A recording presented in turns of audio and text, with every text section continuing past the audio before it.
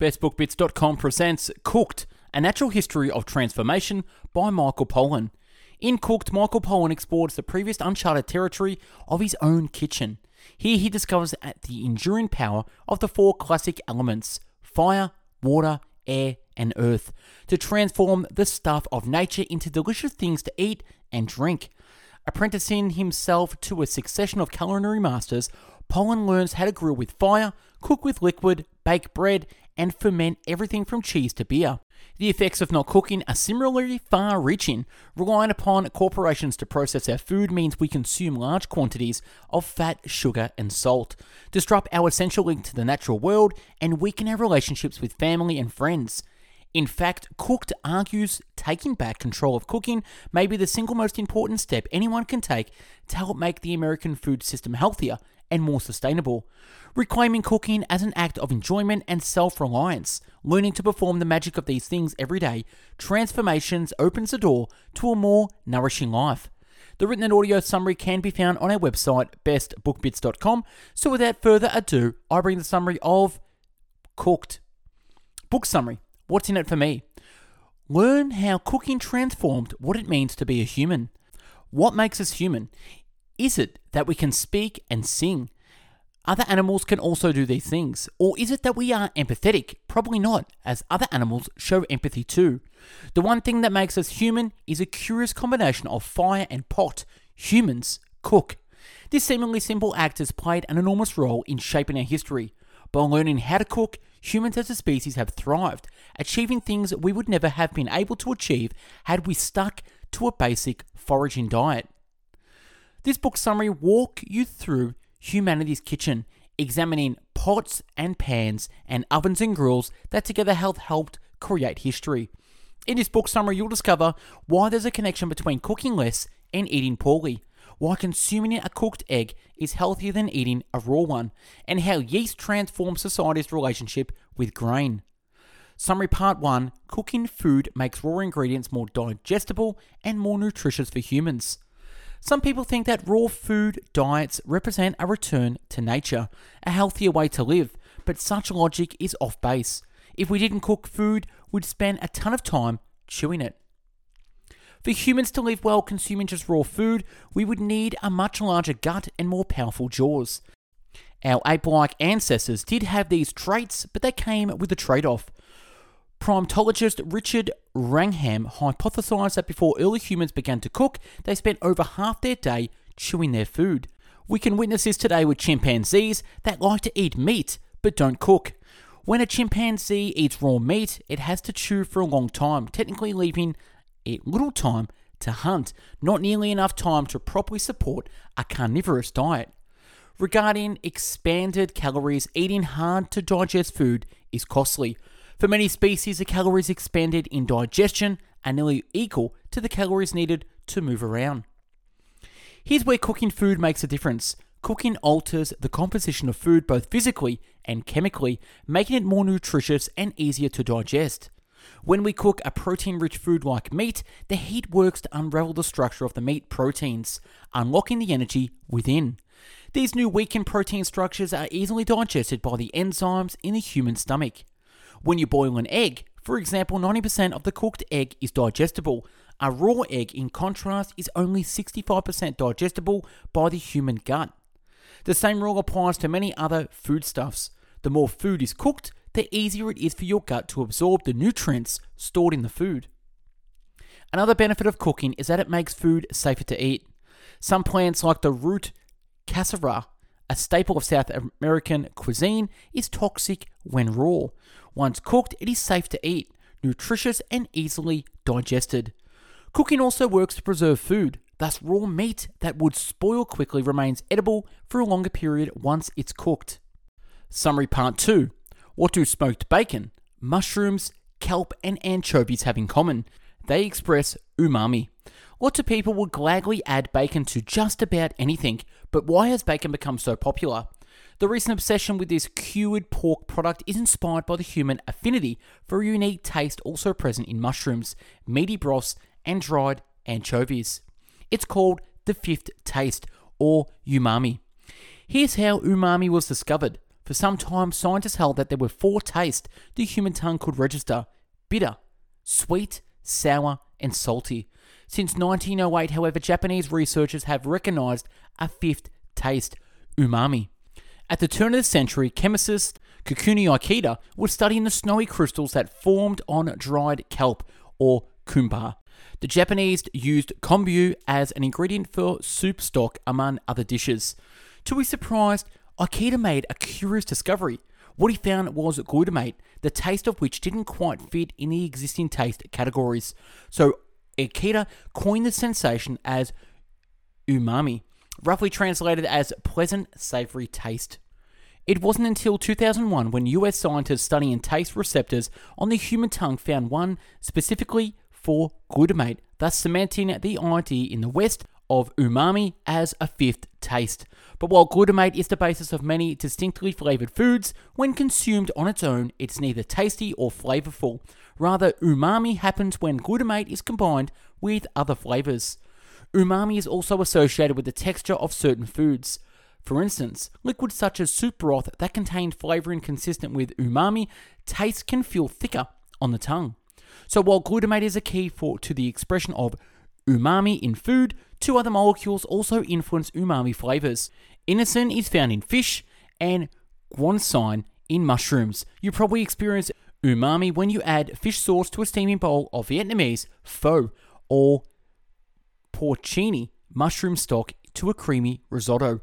Traditional Japanese soup stock uses foods that contain all these 3 molecules, a veritable umami explosion. Summary Part 3. The move to convenience foods post-war led to a gradual but consistent decline in healthy eating. Just 20% of the money households spend on food is directed to the people who produce the food. So where does the rest of that money go? America's food industrial complex consists of more than just massive farms. This system is made up of the food manufacturers, advertising executives, and marketers, which decades ago worked to create a surplus of industrial processed food. This quickly became the basis of the American diet. After World War II, the food manufacturers that supplied rations to the US troops abroad needed a market for their products.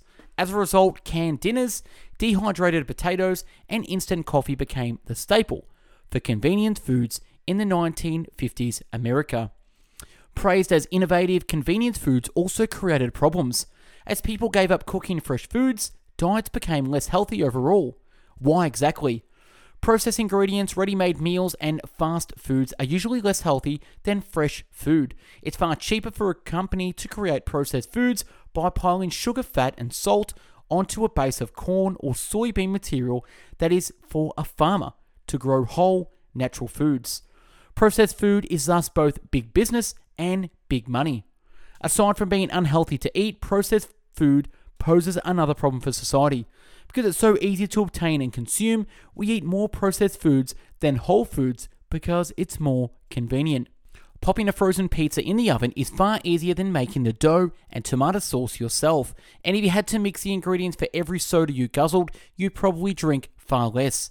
In fact, the connection between the abandonment of cooking and unhealthy eating is so pronounced that time spent in the kitchen is inversely correlated to obesity levels. In 2003, Harvard economics performed a study that looked at how people cook in different cultures. They found that the more time people spend preparing food in the kitchen, the less obese they were overall. What's more, the economists discovered that the time people spent in a kitchen cooking was a better indicator of obesity levels than was the income or a country's percentage of women in the workforce.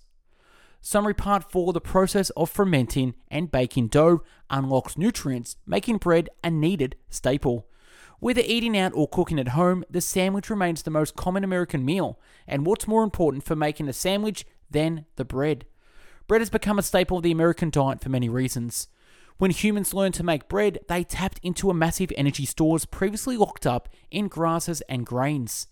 Our Paleolithic ancestors used to eat the seeds of wild grasses, the only part of the plant that the stomach can immediately digest. Those same early societies began cultivating the seed plants for food, harvesting bigger, more nutritious seeds. With time, they found that by mashing, roasting, or soaking the seeds, the food was more filling and sustaining. This seed mush was also cooked on a hot surface as a sort of unleavened bread. Later in Egypt, around 4000 BC, a simple bowl of seed mush left in a warm place started to bubble, its contents expanding with air. Wild yeast in the mush had begun the process of fermentation. A curious cook put the fermented dough in an oven, thus creating the first loaf of leavened bread. This discovery was a culinary game changer. Bread is far more nutritious than the sum of its parts. The process of fermentation and the baking releases nutrients inaccessible in raw ingredients. While a diet of raw wheat flour could sustain a person for a short time, a person can live on baked bread. Nutrient density isn't the only reason bread became a staple. Bread represents a smart use of energy. Grasses such as wheat, barley, oats, and spelt covered some 65% of the Earth's surface, absorbing the sun's rays and transforming them into energy through a process called photosynthesis. These grasses are the food the animals we in turn eat. Yet animals at the end of this food chain miss out on a lot of the original plant-based energy. When one animal eats another animal, only 10% of what the prey has consumed is accessible to the predator as energy. The other 90% has essentially been used by the prey. Think of it this way. It's as if you had 10 pounds of wheat to eat, but threw 9 pounds in the trash. Consuming sources of energy lower down on the food chain, such as plants and seeds, is thus more efficient. This is why there are more herbivores in nature than carnivores. Summary Part 5, industrial baking and the sweet taste of white bread has sapped loaves of any nutritional content. Americans get around 20% of their calories from wheat, which in itself isn't problematic. However, 95% of the wheat we consume comes in the form of white flour, which has little nutritional content. In fact, eating white flour isn't much different than eating pure sugar. The human craving for white bread is nothing new, but the industrial methods by which white bread is produced certainly are. For ancient Greeks and Romans, white bread was a prized commodity. Back then, when spoiled food and diseases were common, whiteness was an indicator of cleanliness and wholesomeness. White bread was also both sweeter and easier to chew than whole grain bread, an important consideration at a time when dental hygiene wasn't widely practiced and people often lost their teeth early in life. Although white bread was prized in certain societies, the transition to pure white bread came in the 19th century with the invention of roller mills. These machines completely separated the undesirable germ and bran from a wheat seed, leaving just the starch behind. Removing the germ and bran, or the color and texture of wheat seed, also removed the most nutritious parts of the seed, where vitamins, minerals, and antioxidants are found. The results of our growing taste for and consumption of white flour were evident at the beginning of the 20th century, as communities showed increased signs of malnourishment, diabetes, and heart disease. Because of the increasing health problems, the government encouraged industrial bread producers to begin fortifying white bread with nutrients. In the 1940s, companies such as Continental Baking Company and Wonder Bread began adding B vitamins to white bread. Gradually, companies started to add bran back to the bread, creating whole grain loaves. Yet the result still isn't nutritionally comparable to bread made with the whole wheat. Even worse, many of these whole grain loaves are loaded with additives and sugar to make them taste sweet like white bread. Summary Part 6. Microbes are not only essential to fermentation but critical to keeping your gut healthy. If extraterrestrials came to study humans on Earth, they might conclude that we are some type of superorganism, as hundreds of different species cohabitate each human body. These countless organisms perform essential functions without us even being aware. We really are superorganisms composed primarily of microbes. Some 9/10 of the cells in our body are those of microbial species, and the vast majority live in your gut. As a result, 99% of our DNA in your body is microbial DNA. When you think about it that way, you're basically a vehicle for colonies of microscopic species. With that in mind, perhaps you'd like to know what they're up to. The main role of microbes is to serve as external digesters, breaking down food so your body can better absorb nutrients. Microbes are also essential in the process of fermentation. The list of foods we love that wouldn't exist without microbes include cheese, coffee, bread, beer, and chocolate, to name a few. Nearly every culture on the planet uses the process of fermentation in one way or another to create edible foods. Yet as we sterilize more and more of the foods we eat, we're losing the potential health benefits that microbes can provide. Modern medicine has encouraged the overuse of antibiotics, which indiscriminately kill off microbes in the stomach, good and bad. And those bright green pickles on the supermarket, they're sterile, which is a shame. Naturally fermented foods have been shown to improve digestion, counteract inflammation, strengthen the immune system, and even fight cancer, all by increasing the microbial diversity of the gut. For centuries, humans have known that fermented foods are healthy. For example, when Captain Cook embarked on a 2-year sea voyage, he took along a supply of sauerkraut to feed his crew and combat scurvy. We now know why this worked, as sauerkraut is packed with vitamin C.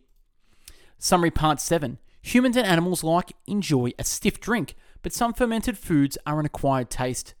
When the fruit of the durian tree drops to the ground and begins to rot, it's only a matter of time before visitors of all shapes and sizes gather to reap the spoils.